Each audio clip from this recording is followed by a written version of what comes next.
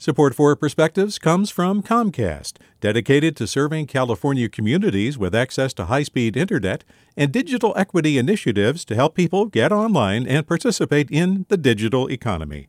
More at california.comcast.com. Hey there, this is Brittany Luce from NPR's It's Been a Minute. KQED's podcasts like The Bay, Bay Curious, Mind Shift, Right Nowish, and more all tell the stories of the Bay and beyond with reliable, human-centered journalism. They aim to inspire, make you think, entertain, and expand your understanding of the place you call home. Here's how you can support podcasting at KQED.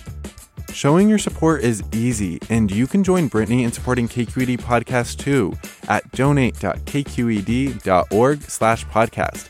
That's donate.kqed.org/podcast.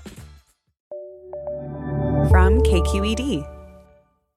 Support for this podcast comes from Comcast Business, introducing Comcast Business Mobile, designed for small business. Mobile customers can choose from unlimited 5G data, by the gig shared data, or mix and match. Comcast Business, powering possibilities. From KQED.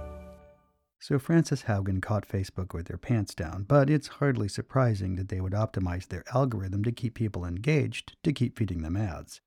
We consume ads, and in return, we use the platform for free.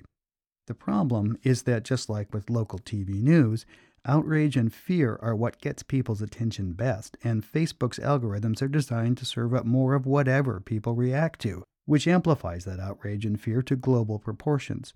But it's free speech, and we pride ourselves on that.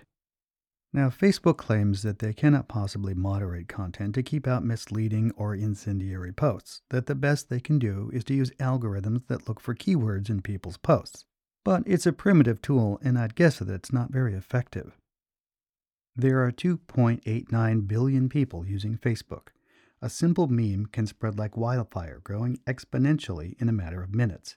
Swaying public opinion has never been easier, and it's lucrative for the company, too.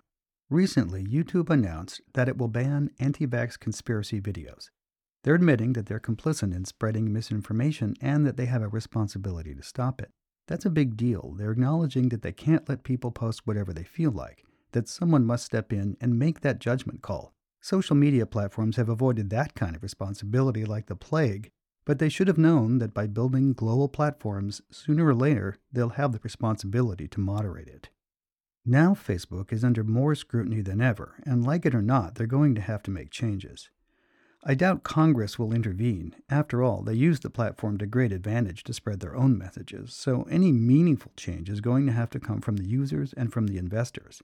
It may be their platform, but it's our content. It's time for Facebook to take a stance on what the platform is supposed to be for. Is it our community where we make meaningful connections, or is it a place where we are fed whatever garbage advertisers pay for? With a Perspective, I'm Brian Walker. Support for Perspectives comes from Comcast, dedicated to serving California communities with access to high-speed internet and digital equity initiatives to help people get online and participate in the digital economy. More at california.comcast.com. Hey, it's Glenn Washington from Snap Judgment. And if you love what you're hearing, and I know you love what you're hearing, please consider becoming a KQED member. You get special access to cool events, behind-the-scenes footage, and so much more. Plus, you'll sleep better at night knowing you did your part for the community you depend upon. It's in you. Please be in it. Visit donate.kqed.org/podcasts to sign up now. That's podcast with an S. Thanks.